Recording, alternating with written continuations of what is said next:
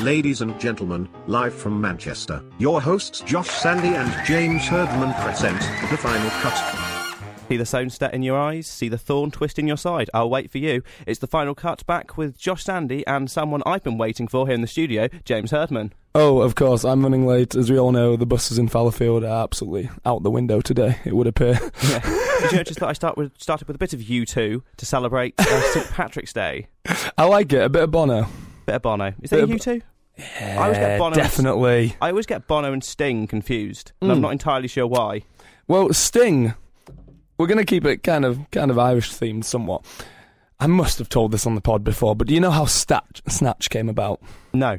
So Snatch actually came about because in some vague story, Sting somehow knew Guy Ritchie, and Sting ended up producing Snatch, and he is actually the barman in Snatch. I didn't realise that Sting produced it. Yeah, he produced Snatch and Lock, Stock. He's either the barman in Lock, Stock or Snatch, and that's kind of how it all kicked off. And I was thinking that is one of my probably favourite Irish-ish accents from Brad Pitt. I'm not sure if I've ever seen that, to be fair. Oh my goodness, Snatch is an absolute watch, Josh. It's unreal, man. It's unreal. I have heard good things about it, to be fair. It is ridiculous. It is such like an amazing British, Cockney, Irish comedy thriller, just the most absurd things happen. It's one of those films you watch and it's just everything just clicks into place. You know, like the first scene of Baby Driver, where it's the most slick, unreal sort of race scene. That's like the entirety of Snatch and Lock, Stock. That's what I was going to say. Sort of the whole thing now is sort of there's been a whole generation of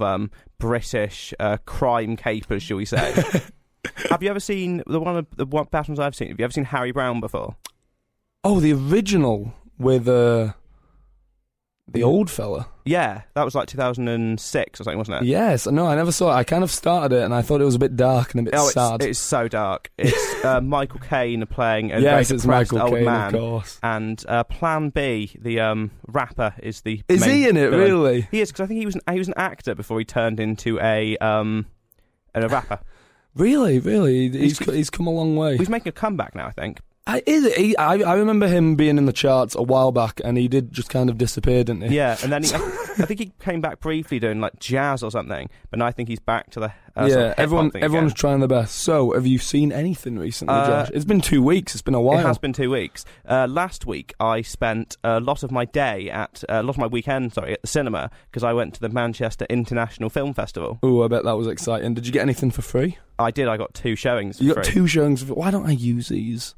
I always wonder that. Why don't I use the free showings? Yeah, it was it was a weird experience because it was an Odeon, which I absolutely despise. Oh, with the funky carpets. Odeon is what can only be described as walking into a 1990s fever dream. It's weird, isn't it? It's like the place that it's like the cinema that time forgot. It's trying to look 60s, but ends up just looking like really bad 90s. I don't think that it's intentional though. That was my thing. Is that because if we go down the escalators, there's sort of a mural around it, and because I turned up really early for the showing I was meant to be going for, I was just sort of wandering around just out of boredom, and I was like looking at all the characters on the mural around the escalators, and the most recent character I could see on it was Ewan McGregor's Obi-Wan, which would have been 98. I was going to say like 01, but yeah. Around the turn of the century, that is really old. And they have all the weird kind of arcade games just at the bottom randomly that no one really touches. That building itself is really weird because it's far too big for what it is. Thing is, it's right next to my favourite casino in town, Manchester 235. So I always see it, and there was once I was trying to play a poker game and I just thought, it's not started yet, better just pop to the cinema for a few hours, and you just get to watch a little thing by yourself. But yeah, no, it's weird. Like especially when I saw the first film I saw was a documentary called Public Figure, which I'll get on to reviewing in a second. But I just want to say that the second film I saw was Princess of the Row, and that was amazing. Really? I haven't even heard of it yet. That film was incredible because it's the Manchester International Film Festival. Most of the films are like that was their like UK premieres, so they haven't been picked up for distribution. Wow. But we'll get on to that in a second. But I just want to say that the first one, no adverts. Second one, there were adverts, but they weren't film adverts. They were like car adverts. No, they were adverts for like the surrounding restaurants. But it was like I like that. I like the locality. It was aspect. horrendous. The adverts were horrific. They were all sort of like bars and stuff, and it made them look like really trendy. But they'd use like mid-noughties, like song remixes. What, like Akon? No, not mid-noughties. Sorry, like mid-tens. Sort of like a remix of like, I don't know, something like. Sort of, it's one of those songs that people played when you were at like some like odd Lady Gaga tune that they've like just that, thrown like, on, remixed, and like Sam Smith or something, like remixed. Yeah. And Weird. they were bizarre. Like it honestly looked like someone, like A-level students, had made them for a media project, and they'd somehow ended up being broadcast onto a cinema screen. As a random side point, talking about weird things you see in cinema. So I've been really getting into Tarantino recently. Yeah. As much as like everyone likes Tarantino. You like Tarantino, Josh? Oh, big fan of Tarantino. Yeah, big fan of Tarantino. I've seen his most recent one, Hateful Eight, because apparently it's boring. But irrelevant to the point. So I've been like watching a lot of Tarantino's interviews and whatnot, and he's like renowned for being a peculiar fella in interviews. I think I saw the one with, the Channel 4 guy. Christian and Guru Murphy. Yeah, and he just says, I am shutting you down. Yeah. I'm shutting you down. And I saw that, I was like, ooh, let's delve a little deeper into Tarantino's interviews. He actually gets really strange. Yeah. He does this one with, he's doing the Django Unchained interview. So it's a panel of 4 radio producers, 4 black guys, and he's doing the interview with Jamie Foxx, Samuel L. Jackson, and the woman in Django. So he's like the only white guy in a group of 8. And he puts on, honestly, it is ridiculous. He puts on this really strange, like, fake gangster accent. For the whole thing? Or for the whole interview. Jesus. It's so peculiar. And weird. You can some of the comments on the YouTube are like, you can see Jamie Foxx saying, in his words, it's like, you can see Samuel L. Jackson and Jamie Foxx have had to deal with this before. He's such an odd guy. I don't know if he's doing it like intentionally or to provoke something or what he's going for, but another really the opposite end. He does this amazing interview about Kill Bill, and he actually says, yeah, if you're 12 or older, go see Kill Bill. You'll love it. If you're a young girl, go see Kill Bill. It's a very empowering woman. And there's this woman who's interviewing him just like, oh, but all these innocent people die. And he's just going on about, no, it's totally empowering. It's totally great for a young girl to see. If you understand it and you're old enough, go see it. And he is sort of, as you would say, sort of a master of film. Like, if you ever watch those videos where they break down like the references he uses, like some of them are incredible. It's absurd. It's unreal. Like, I don't know how he does it. I don't know where he thinks of some of these plot lines. Even like simple things, like some like transitions and camera shots. People say that's directly lifted from a 1930s a specific cartoon. Kubrick film that you've never heard of. Well, not even that. Like, there are some things that are like, one of the things I saw was like lifted from like a 1930s children cartoon that had only ever been shown once. He's an absolute wizard. On earth would he have he's it? magic in the film industry. How did he get into it? Because I don't know. His first film was Reservoir Dogs, right? Yeah, I think this is, yeah. And that was an unimaginably well-written screenplay. I know he did study film. I think he went to film school and whatnot. But I don't know where you go from going to film school, getting the inspiration from all your favourite directors and writers, and somehow just writing Reservoir Dogs. And the cast for Reservoir Dogs is unreal. Yeah, it is. I've tried to look him up on Wikipedia, trying to see. 14, he wrote his first ever screenplay. And then he was first. His first thing was he was hired to write the script from Dusk Till Dawn by Robert Kurtzman. Oh, from Dusk Till Dawn. But he starred in it as well, so he managed to do quite well out of that. Yeah, I don't understand his sort of reasons for having to be in all of his films. Well, with From Dusk Till Dawn, I actually think he plays the character he wrote very well. But when you look at his other roles in films, it's just ridiculous. He's just playing himself, playing someone else. It's because in From Dusk Till Dawn, he plays this strange, slightly murderous, slightly pedophile-y type, creepy 20-something guy, and he plays it perfectly because he's a weird guy anyway. Yeah. But in, say, Django, he plays an South African guy on a horse in the final scene. Yeah, that is really weird. And it's a really bad accent. Is he South African? It's Australian. Exactly. So we're not sure on which. It's that vague and that odd. It's definitely not his accent. To put it that way. So yeah, to go back to sort of the Manchester International Film Festival. So first do Public Figure. So this was a documentary by a guy called Brian Corso. It's his directorial debut. Where's he from? He is from America. Oh, he's American. Yeah. And he basically he got the idea from like Instagram and sort of seeing all these people on Instagram, like their lives. The influencers, Yeah.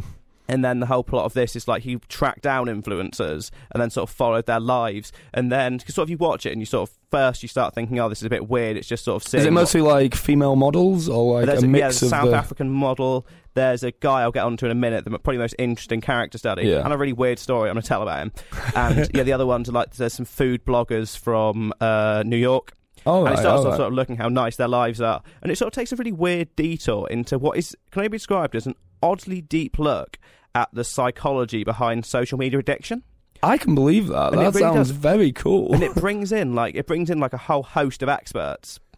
And then they say all these things, and then it sort of goes back, and he sort of in not really challenges, but sort of puts what the experts have said onto the people he's interviewing. Yeah, onto the influencers. You sort of see he's learning about. You see sort of the crack show, but where the most interesting person is a guy called Sebastian Trilby. Yeah, and he is what is called a professional, self-titled professional memer. Really? And you might have seen. Does he do the memes from scratch, or? Yeah, I think so. He achieved a level of fame because he did a campaign with Gucci. There was like a meme campaign that got quite picked up by quite a lot of the national. That is quite impressive. Media, but yeah, basically he sort of comes across as sort of a he comes like they sort of show him out in public, and he comes across as a bit of a like kind of self-aggrandizing, kind of showy-offy kind of guy. And then you sort of have the bits when it's just the director and him, and they're interviewing him, and then he comes across as quite a likeable chap. And I think it's the perfect study of the sort of dichotomy between these people's. They sort of have this carefully curated public persona, and then they have what they're actually like. And it's really how far apart are the two? Well, there's a really brilliant bit when he's sort of interviewing him, and he says the memer guy says, oh yeah, there's this park in New York I can't visit anymore because of my fame. And then they call him out on it and say, oh, we'll go to this park then. And then the next shot is him walking around this park, and no one gives a toss he's there. That is so peculiar. And he's even like, why would he say that though? Why would he make such I have no idea. A bold and almost irrelevant statement? Yeah, but that is the brilliant part of what I'm going to tell you next, because I was sat in the screening watching this, and I thought this guy seemed like a bit of just a bit of showy-offy. Yeah. I don't want to sort of criticise him. Oh, you're not going to tell me he was at the front or sat next to you? That's the one. Because there's a little bit in it when he's talking about how he's talking about his house, and he's talking about how he loves these types of bags he has made, and the bags are like they're like cuddly toys that they put zips on, turned into bags. And I thought I saw someone out in the lobby with one of those bags earlier. No way, absolutely no way. He's got like bright pink. No hair. way did this happen. He's got bright pink hair. So I'm listening. So I'm sort of watching this, and then suddenly like clicks in my mind. I go, oh my god, he is sat in the row in front of me. Not I've been a looking chance. at the back of his head for the entire time. You didn't poke it. You must have poked him. No. Did you talk to him after at least? No, I was in a rush. What do you mean you were in a rush? That is an absolute beautiful spot. So he was watching the premiere of... Yeah.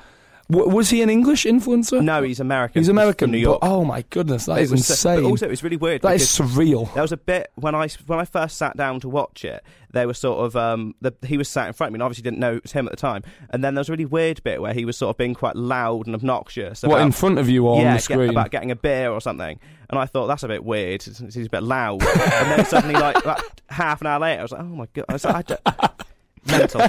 Who were you with? Was it just you by? That is absolutely ridiculous. Yeah, it was one of the most, honestly, one of the most. Surely someone else must have noticed him. Like the people next to you, when you clicked, surely you look to them and you go, oh, maybe they've realised a long time before everyone me. Else probably knew since the beginning. I'm just an idiot. I'm just a very unobservant moron. Have you ever been to a cinema screening with any of the directors or actors there? He was there as well. Was he? Was there as well. He had like Q&A at the end. Was a few questions. Did he? Yeah. He didn't bring the man with the weird backpack up? He made him stand up so everyone knew he was there. Oh right, and there was sort of quite a lot of the influences in it, because I think it might have actually been the world. I don't know if it was the world or UK premiere of the film. But yeah, the South African model was there. You know how much I don't have Instagram? I don't know if you do. I do, but I don't use it. Yeah. So I did hear the other night, apparently Instagram went off for a few hours. Yes. It shut down. And there were some great memes about all the way the influencers, their lives just instantly fall apart. And it is really weird how you can almost make a living off How many followers do you reckon you need to make some decent money? Well, that's the thing. Like, this guy was sort of... He only has 90k.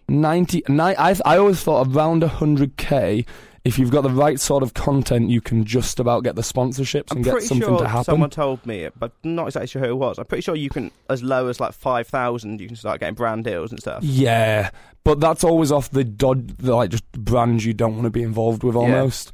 Like, the real top-end brands are always Squarespace, which I think you make websites, Skillshare, you learn skills, and they're all on the big tech channels, and that's where the real money is. I know it's about $15 to $50 per 1,000 views, which is really, really good money. And I suppose you get bonuses for sign-ups and stuff. Yes, absolutely. And you get your little sign-up code and you make all the money. People really make some niche livings nowadays. It's quite cool. I think, like, obviously, the way that advertising's changed now, that you can specifically, like, if you know that a certain YouTuber's audience will love the product, and you go to them, you can sort of cultivate your own, you can perfectly map exactly the people. Sort of direct to consumer. You know, on YouTube now, you can actually have as many adverts per video as you want. Yeah, you do see some occasionally. Because like Mr. Beast, do you ever watch Mr. Beast? Occasionally. He does the big, elegant, giving fortunes away to randomers. But he has about 10 adverts per video. Speaking of advertising, did you ever watch the film? It was a while back. It was you know who played Two-Face? Oh, Thank You for Smoking. Thank You for Smoking. Did you ever watch it? I saw a bit of it in GCSE RA. Oh, I really enjoyed Thank You for Smoking. It was actually quite a really fun film. I would think about that film a lot, to be fair, whenever I see a no smoking sign. Really? Yeah. That was... I actually thought of that while I was in the cinema watching this film. Yeah. Because I left halfway through to go to the toilet, and I came back, and for some reason, it's like in the... in the Odeon cinema, there's loads of the signs saying "Thank you for not smoking." Yeah. So who is smoking inside? It's like I don't know. It's been 13 years. It's surprising to know. I was out the other night at, I think it was Deaf Institute. One of my friends managed to smoke inside and get kicked out. Nice. Absolute you just look at someone and you just think, absolute moron. Yeah, I don't. You look at them and think, they're just getting kicked out. There's no hope for them. But with Thank You for Smoking, there's a really interesting part quite deep into the film when obviously he works for a cigarette company and he has this great line early on. He's talking about, he's like, how do we not get people to smoke? It's cool, it's sexy, and it's addictive. It's literally physically addictive. How are not more people smoking? Get the young people smoking. Get the 13-year-olds, the 14-year-olds. Get them all on cigarettes. And then he has to do like a vague court case of sorts. And they ask him right at the end, they're like, would you let your son smoke? And he pauses, forever. You think he's just going to say no. And he goes, you know what? On his 18th birthday, I'll give him his first pack of cigarettes. And it's just amazing. It's just like a really good role played by him.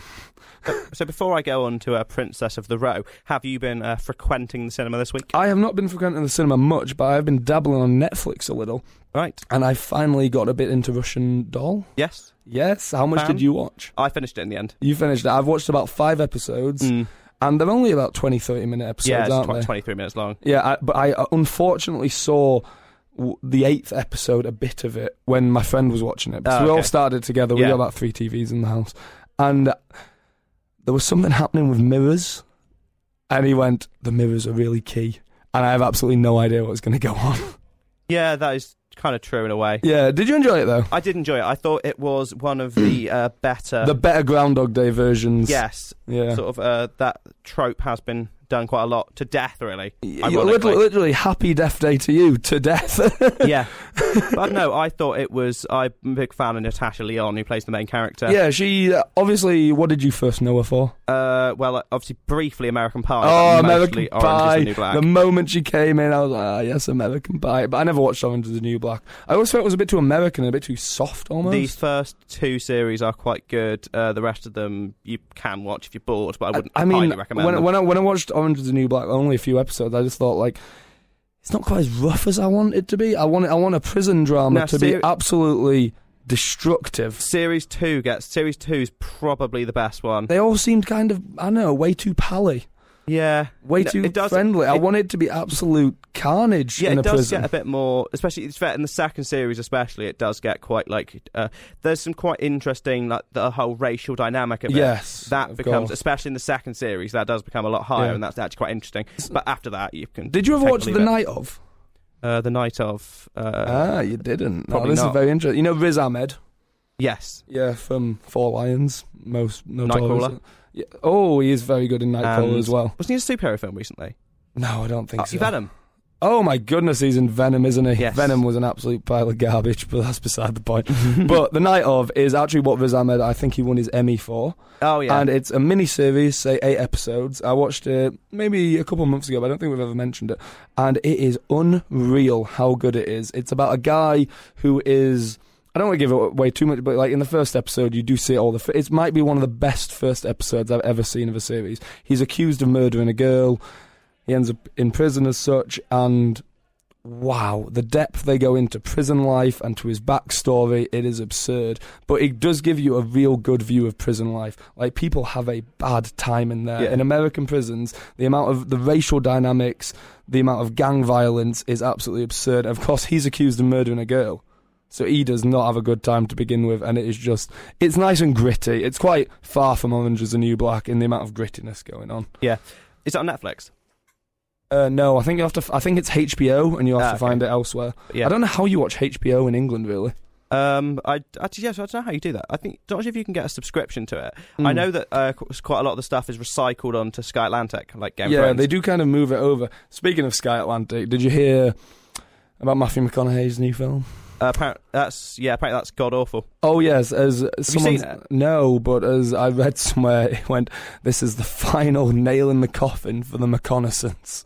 Ooh. That is it. It is done. He is peaked. He's had his Oscar. He's done some amazing films, and he is gone again. Well, I was listening to the what's it called? Simon Mayo and Mark Commode film podcast, and I was listening to that last week talking about Serenity, because obviously they do the box office top 10, and they couldn't find any data on how many people have actually seen the film. Really? Because apparently it's got... I heard it got a cinema release, but I thought it was just Sky Atlantic. Well, no, it did get a cinema, because I've seen it on the side of buses. Or Sky Cinema, or something like that. But I've seen it on the side of buses, but I don't know where you'd go to find it or watch it. Who even has Sky nowadays? Yeah, everyone just kind of has... Like, we just got a new smart TV, and everyone just has Netflix and maybe Amazon Prime. It is sort of a dying not a lot sort of going area. on. Talking about HBO, actually, we will touch on this briefly, and some of this may end up being edited out if one of us accidentally says anything libelous. But did you get a chance to watch any of Leaving Neverland? No, I did not manage to watch any of Leaving Neverland. All I've watched is presumably what you've seen as well, and a lot of True Geordie talking about it. Yeah, I watched that. That was interesting. I've watched a lot of that. Yeah, and all I've got are these very biased opinions, because it's all about Leaving Neverland's out, and then the R. Kelly documentary are out. And you get a look into real, true, probably paedophile lives, and it's really absurd, crazy stuff. I think the one thing I don't think we'll do like a really in-depth review of it, because I must confess that some of it I didn't watch in the greatest amount of attention. Really? So I think I was doing some other stuff while watching it. But I think ultimately the thing to remember if you do end up watching it is 4 hours long. So there's 4 hours? 2 2-hour episodes. It was like an hour and a half. No. The amount of people that have seen it, honestly, the amount of people that have seen it, I am doubting some of them have seen it now, considering it's 4 hours. It was done over 2 separate nights, so it was 2 hours one night and 2 hours the next night. I think ultimately the thing you have to remember going into it is it isn't like a groundbreaking smoking gun kind of documentary. It's a very it's more of a character study over the culture that let him potentially do what he potentially allegedly did. And also it's a really one of the most introspective looks at the whole grooming process. Yeah.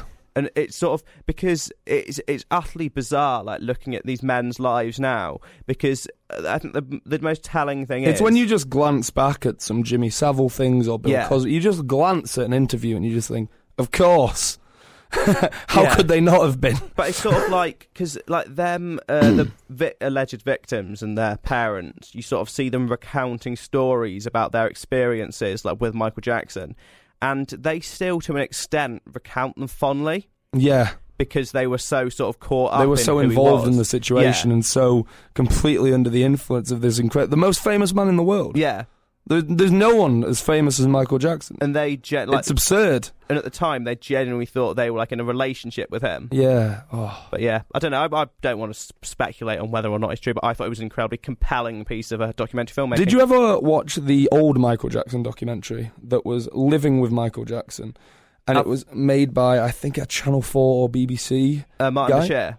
Yes. I've never watched that one. I've watched Louis Theroux making a documentary on Martin Bashir making a documentary on Louis Theroux. That's the interesting. So in English lessons, it must have been GCSE, last time I did English, and we watched the Bashir documentary, the actual Bashir one. Yeah. And we watched it, and we had to analyse why he never got a job again.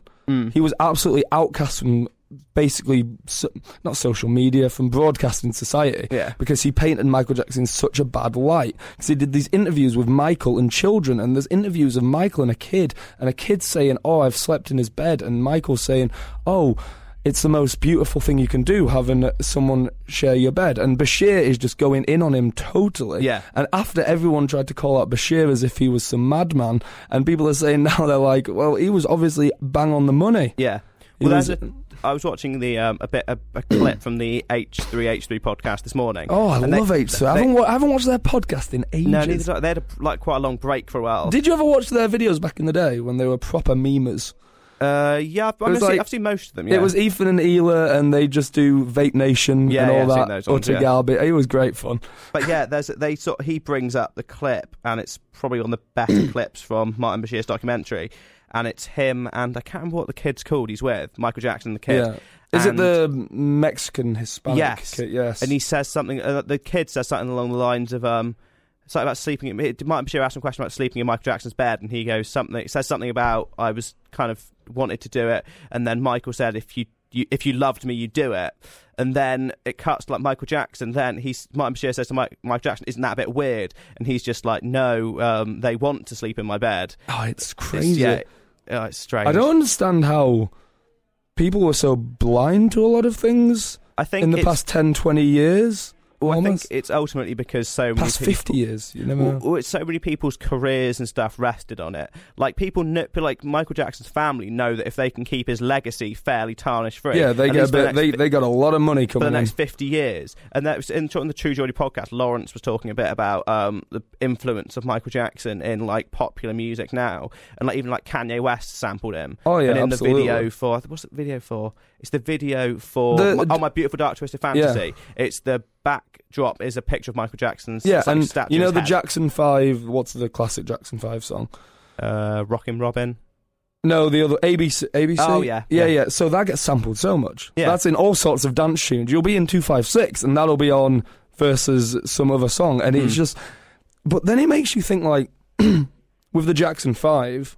This is going quite morally deep into this. With the Jackson 5, is it wrong to play their music? Well, it's because he's a kid. He's younger than us. He's like 14. Yeah. Well, ultimately, like I guess that another way of looking at that sort of come background to films is you sort of hear stuff about should Bohemian Rhapsody have got awards when Bryan Singer was accused of what he was accused of, because you can argue, well, he's financially benefiting from this, so no, you shouldn't give him awards. Yeah. But also there are 500 other people who have worked on this film, and if the film deserves an award, it deserves the award. Yeah. And it's a very difficult situation you're in, where you're sort of like, you do ultimately want to punish someone if they have done. Obviously, have done. It's what I heard things. recently that's quite interesting. That apparently, I don't think serial killers in America are allowed to write books. No, they're not allowed to profit off their notoriety. But do you know what's really strange? The comparison in Japan. There's a really famous cannibal. There's a guy who is known for killing a woman and eating her. Yeah. And he goes to like interviews and talks, and he's like a minor celebrity. It is really weird. It's so strange how the cultures differ so much, the west to east sort of thing. I think it should be something that is looked at, and I don't think you should be able to profit off doing something horrific. Maybe not the profit, but the amount of knowledge you could maybe get from a serial killer who could write an autobiography. The amount you'd learn about the mind, because they could put things in that they'd never say to a police officer, they'd never say to a psychologist. But they could just write whatever they wanted.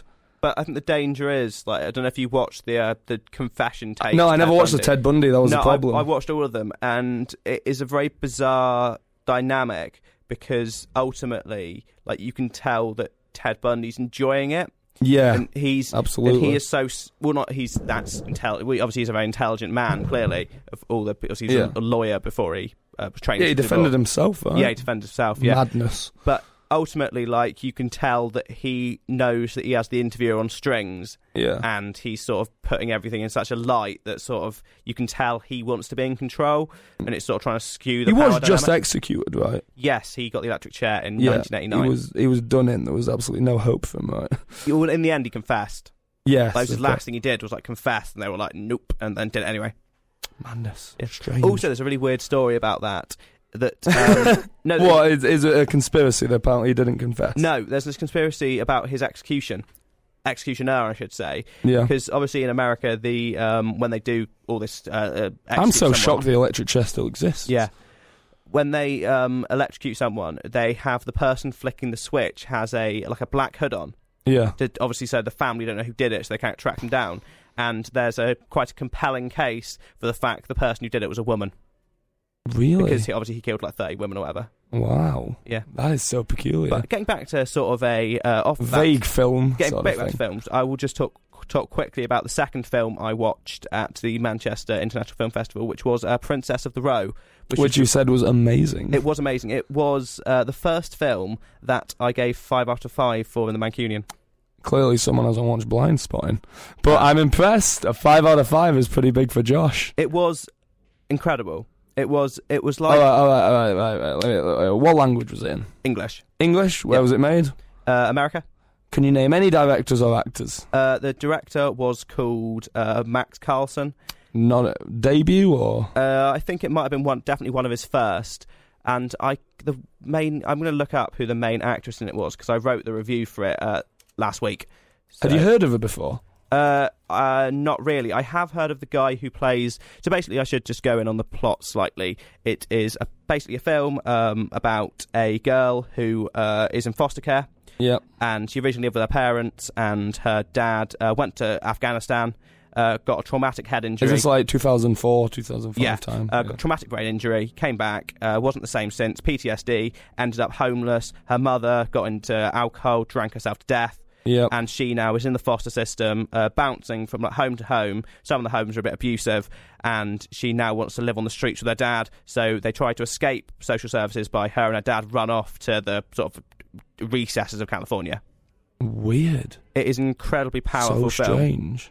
Sounds amazing, though. How long is it? 2 hours? 2 hours? Only an hour and a half. Oh, no. It was beautifully concise. Like, I'm a leading proponent for shorter films. The 1.5 hour film. Yeah, the modern day time. It didn't need any longer. It was no. So the main female character I think she plays a 13-year-old called Taylor Buck. And how old is she in real life? I will have a quick look. 16, probably. She won the award for Best Actress at the they sort of have a award ceremony at the end of Manchester Film Festival. Yeah. She was born in 2003, which would make her... My goodness, she was 16, yeah. 15. I think she's 15 now, because she was born November the 14th. So, yeah. Can you imagine having that much talent as a child? I know, it's mental. Like, you watch it. It's like actually absurd. It is, like, it is... We're there struggling at GCSEs, and people are making... your first 5-star review in the Mancunian. Like when you watch the film, you forget how young she is. Yeah. Like, you think, like, this, it was incredible. And her dad was played very well by Eddie Gathegi, who you will probably know because you're a fan of X-Men First Class, as he's the guy who plays Darwin. Oh, right, the guy who gets, like, the thing put down his throat. Yeah, dies I know pretty soon in the film. Yeah. He's basically, it's very good in the sense that he's basically playing someone who's effectively mute. Because obviously he has this brain injury. Because he's so damaged with the PTSD. It's really like it's a really weird sort of character study of the father-daughter relationship. So I'm guessing it starts like 15 minutes in. It's all happened. Her mum's dead, and her dad's very damaged. It sort of goes back to that. Oh, it's a lot of flashbacks, it's not layered, sort of thing. Very linear. Yeah, but it's sort of it just sort of looks at sort of the father-daughter relationship, and the sort of it handles a lot of dark themes. So sort of you have like prostitution, addiction, sort of obviously mental illness, PTSD, all of that. Poverty, homelessness, and it's sort of a very bleak thing. But sort of the way it's sort of set up is sort of so the director paints this sort of horrendously bleak scene, and that is what really allows... Where's it set? Just California? Los Angeles. LA. And that is what... The bad end. Yeah, I'll sort of get onto that in a second, and it sort of brings... It sort of allows the father-daughter relationship sort of shine through that, and sort of layers on top of that. But really the best thing about the film, the thing that made me tip it over to the 5-star from like 4.5 or 4, is the cinematography is insane. Who did the cinematography? I'm not entirely sure. I didn't... It's very hard to find out because obviously it hasn't been released yet. It's such an indie film, isn't it? Yeah. So all these things are still awaiting distribution. This one should be... I'm not entirely sure about this one. The other one is going on Netflix, The Public Figures. That'll be on Netflix in July or June. What was the general reception off the crowd after these films then? The general reception from the crowd was fairly positive. Well, the first one was very positive. This one less so because it was the second showing. So the majority of people had seen it the week before. I was like, there were about 5 of us in the cinema at this one. But just to go back to the cinematography, it's the last thing I want to say, is they did an excellent job of sort of telling the story through the cinematography, in the sense that obviously she has this life in downtown Los Angeles, and it was sort of very dark, very grimy kind of setting, and then you have and then obviously there's her chance of being fostered by Martin Sheen, of all people. Martin Sheen's in it. How strange. And that they sort of use a really weird contrast, sort of the grimy downtown streets of Los Angeles and sort of the lush greenery of sort of upstate California, where she could go and live if she wanted to. And that sort of the whole film is her moral dilemma between, does she stay with her family, even though it will basically effectively ruin her future, or does she take the opportunity afforded to her to go and sort of... Wow. No, it does sound good. It does sound really very enjoyable. Good. I think when it comes out, it's definitely one to watch. So, have you gandered at all at the? I know we love talking about it, but the live action films that are kicking about. Oh God, I watched the trailer for Aladdin. Oh wow, what an absolute shocker! Well, the thing is, it doesn't. You know me, Wishes, Genie. You heard of it? Yeah, if you've watched the original Aladdin. The thing I don't. Why do they do that? Well, the thing is, like, ultimately, is I don't think it'll be bad. But when I was watching the trailer, I was just thinking, this is so unnecessary. It's the most unnecessary film. I don't get why they've done the... When they do a live-action film, they should always just take the best parts everyone already knows and just play them for 2 minutes. It wants to be things you recognise. It doesn't want to be a weird variation of a character you really liked in the first place that you now are going to hate, and it's just a... I don't think anyone's going to really hate Will Smith's performance as the genie, but I don't think anyone's going to love it. I think a lot of people are going to hate it. I actually think it's going to get an absolutely ridiculous response. I don't think it'll get a too bad critical response, to be honest. Oh, I don't know. The advert got bad enough response. Yeah, it became a meme for about 2 weeks. And have you seen the most recent trailer? Like no, I don't think I've seen that one. Oh, there's been a new one. Sort of, it was released on Will Smith's personal YouTube channel. It must have been it was like last week, and that is it looks better. Yeah, it doesn't make it look bad, but it got quite a lot of controversy for sort of the Jafar, who is terrible. Even in the trailer, he is appalling. Oh wow, Dumbo looks pretty bad as well. Yeah. Why does Colin Farrell have one arm? I don't really have much faith in that at all. Danny DeVito's in it. That's a good shout. Speaking of that sort of thing, did you ever watch the Paddington films? I haven't, no. Oh, they're meant to be really amazing. Yeah, I've heard good things about them. Like Paddington 1 and 2, it's Hugh Grant. Bonneville. Oh, they're both in it. Oh, right. Yeah. Everyone called Hugh. All the British Hughes. It's meant to be really... I really need to go see one of the Paddington films because the soon. main woman in it is the woman from Shape of Water. Whose name has escaped me. Mute? Is she mute? Yes, or mute in deaf? Shape of Water. I still haven't seen Shape of Water. It's so annoying. Francine something? Fran... Yeah, no, I know you. I know. Did she win the Oscar for Shape of Water? Yeah, I believe she did. But she didn't talk in the whole film, right? She talks a She bit. kind of tries. Yeah. It's really weird. Have you seen The Shape of Water? No, I haven't. Oh, it's really good. Yeah, no, I do love Guillermo del Toro. Have you seen his other films? He's... like Pan's Labyrinth? Maybe not that. That's pretty bad. But... That is, as I said, my least favourite popular film out there. You know he was supposed to be directing The Hobbit? Oh yeah, he would have done amazing at The Hobbit. Would have probably been much better than the basically rehashing Lord of the Rings again. Who did they take? Did they just get Peter Jackson again? Yeah, Peter Jackson. Of course. Yeah, Guillermo del Toro does one of the most impressive action films I've probably ever seen in Pacific Rim. Oh yeah, I've heard good things about it. It is really incredible. It's, you watch Transformers and you see it and you think, wow, this has so much potential. This could be great if they just didn't have Michael Bay directing it. It's like that. Transformers, it's all bash, smash, and just action and too fast. You don't know what's going on. Pacific Rim, it's massive robots and exciting monsters, but done so much slower, so much cooler, and on a big screen, it looks amazing, and you're so much more involved in it. Yeah, I've heard good things about it, but I haven't seen it myself. Is it based on a Japanese... It's based on anime?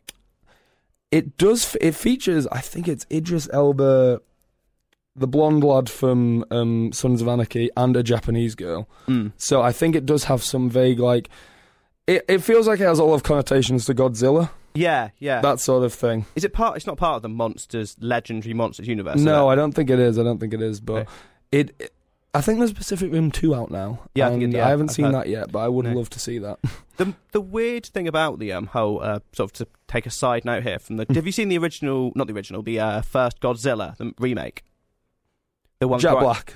No. That's Jumanji, isn't it? No, what am I about? That's King Kong. Oh, nice. Absolute side points. Yeah. But no, I haven't seen the Godzilla one. No, the most recent one had sort of advertised as sort of Bryan Cranston. Wait, is it the Bryan Cranston one? Yeah. Oh yeah, I did see it. The film. Very rarely, he's sort of in the first 10 minutes of the film. That's kind of like The Rock in Fighting with My Family. Yeah, he's not in the film. I'm assuming he doesn't die though. No, but yes, I guess. Oh, he does die straight away in Godzilla, doesn't he, Bryan Cranston? First scene, the door's shut and him and his wife do the hand thing, right? And then he dies. And I have seen it. It's all right. It's all right. What I was going to make is there is a sequel coming out in September, and it has Millie Bobby Brown in from... Oh, Millie Bobby Brown. Drake's friend. Stranger Things. Yeah. You know, she actually got adopted by... Well, not technically adopted by... Who plays Jesse in Breaking Bad? Aaron Paul. Yeah, kind of half adopted by him. Why? I don't know. I was watching... Do you ever watch those... It'll be two celebrities search the most Googled questions going. Oh, right, yeah. And it was him and Emily Ratajkowski. And it was like, is Aaron Paul related to Millie Bob Brown? And he goes, yeah, she's my adopted daughter. That's really weird. Really strange. Yeah, I don't know about I think that. the whole of Hollywood has this crazy obsession with Millie Bob Brown. Yeah. One thing I did want to bring up, something I saw the trailer for, where it would have been more recent if we'd done this last week, but we didn't, is, have you seen the trailer for Midsummer? No. No. It is Ari Aster's latest film. He last year did Hereditary, or the year before. Oh, did you ever watch Hereditary? No. Freaky stuff. Well, very, very freaky stuff, Hereditary. Oh, that is an uncomfortable film to watch. As uncomfortable as Suspiria, Hereditary, all that stuff, creepy. Well, on that note, there's another looks to be a very creepy film. It's a bit like I've heard it being compared a bit to The Wicker Man. So it's sort of this... Have you ever seen the original Wicker Man? I've seen... Tell what bloody show all the time. I bet you've seen the Nicolas Cage remake, haven't you? No, but I've seen the end of The Wicker Man, and you'll never guess where I saw it. I don't know, Home? No, the second floor of Factory nightclub in Manchester. Oh, yeah. No, it always plays there. It always plays on the middle floor with the indie music. Yeah. And for some reason, they always play... The thing that disturbs me most, they always play the video for Daft Punk's Technology. Yeah, it's creepy. That scares the hell out of me. I have not been to time. Factory in so long. No, I haven't been since last... Yeah, absolutely. I think I was there a year ago today. I'm really? pretty sure I went there on St. Patrick's Day last year. That's weird, isn't it?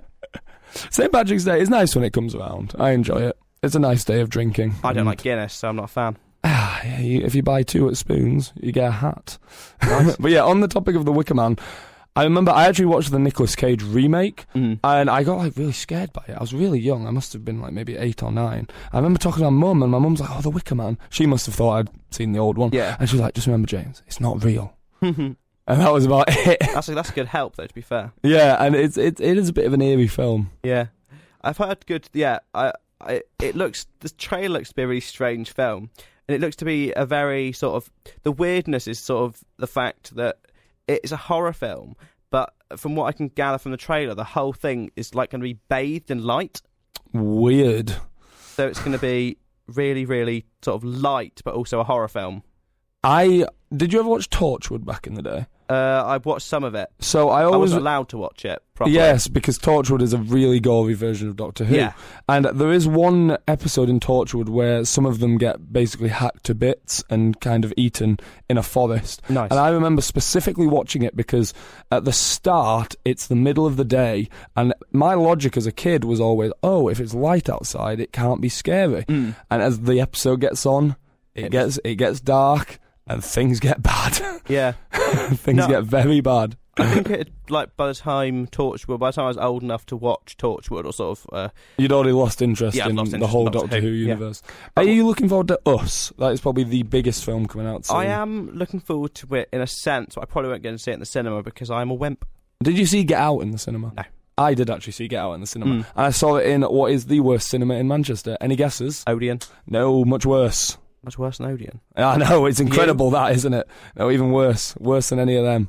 Where? Cineworld in Didsbury. Jesus. It is the most horrendous group of like 13, 14-year-olds you've ever seen, with so much popcorn, more Tango Ice Blast than sense, and it is ridiculous. It is absolutely absurd. It was like a tenner to see it as well. The place was packed out, and the least scary bits, people would jump up in fear. But Get Out was really, really amazing film to watch in the cinema. From what I've seen a bit of clips from Get Out. Obviously, you haven't seen it, really? Not the whole thing, but I've seen.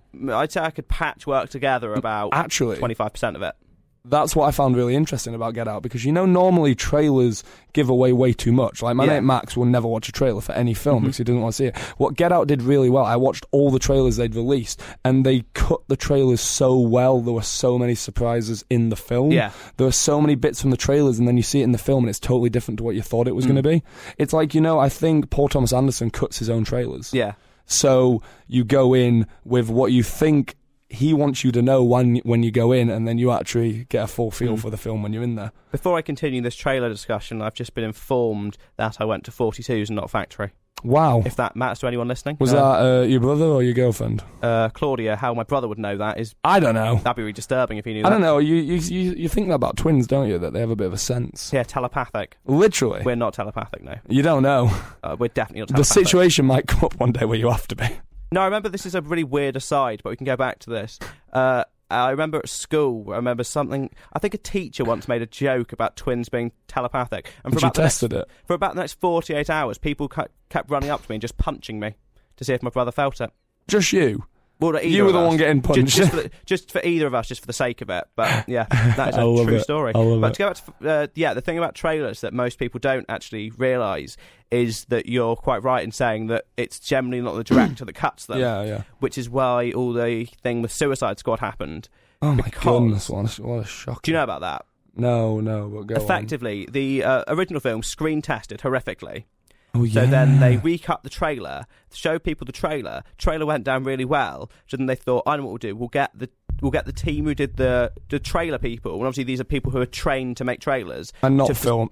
Yeah, and to instead recut the entire film, which is why the film is so god awful and makes no sense. That does make a lot of sense. Because it was cut in retrospect. Because it was cut by people. It's like, did you ever watch something, say, like the really bad end of filmmaking, like the Resident Evil films?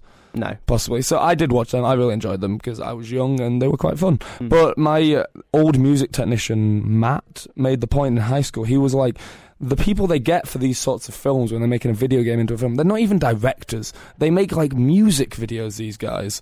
They'll direct a few music videos, a few kind of short action shots. They're like, put them on this film, see how it goes down. And that's why they come out like such a mess. They're not real directors. They haven't been to film school. They've just kind of got the job somehow and managed to cut something up to bits. Yeah, I think that's one of the I think people probably overestimate the skill it takes to cut an entire film as opposed to just doing like something 2 hours. A 2 hour film. It'd take you days, weeks, working solidly to get it absolutely spot on. I don't think that's one of the things I probably struggle with the most about like making a film is I would be able to do that. There's vloggers I watch who make 15-minute videos, 20-minute videos, and I know they take about 6 to 8 hours for something so short. Yeah. And they're done perfectly, but the amount of effort you have to put in for such a little bit of little bit of reward. That's what I kind of like about the podcast. It takes an hour to make an hour, and then you do the magic behind the scene. Well, I don't want to let anyone sort of peek behind the curtain of the magic behind the final cut. But there are very, very few things that I ever add out. I imagine it's pretty raw. I just go. To be fair, now we've started doing the thing where I just press the buttons at the beginning and end. There are times now I don't even have to like cut them properly. Wow, I don't even have to cut them. I can just cut make the beginning the beginning, make the end, and that's it. I love that. Unless we've done something horrendous in the middle where I have to take bits out. But we've only ever done that a few times. Oh, right. It's only ever been me that's done it. Yeah, no, I was thinking that today. Someone was asking me about whether you can swear on screen, and obviously I've been in the pub all day, so I was like, be careful, James. I have never once sworn on this. I don't think I've ever sworn, I've just done some libeling. You just say things you shouldn't, don't you, James? It's really the libel that's the thing that'll get me in the end. Thing is, I kind of always want a bit of libel. I want a little lawsuit on the side. Anyway, I'm guessing we're going to probably wrap Probably up wrap it up for now. the day. So, thank you So very I much for hope listening. for everyone listening, enjoy it. Enjoy your stuff. We'll see you the same time next week.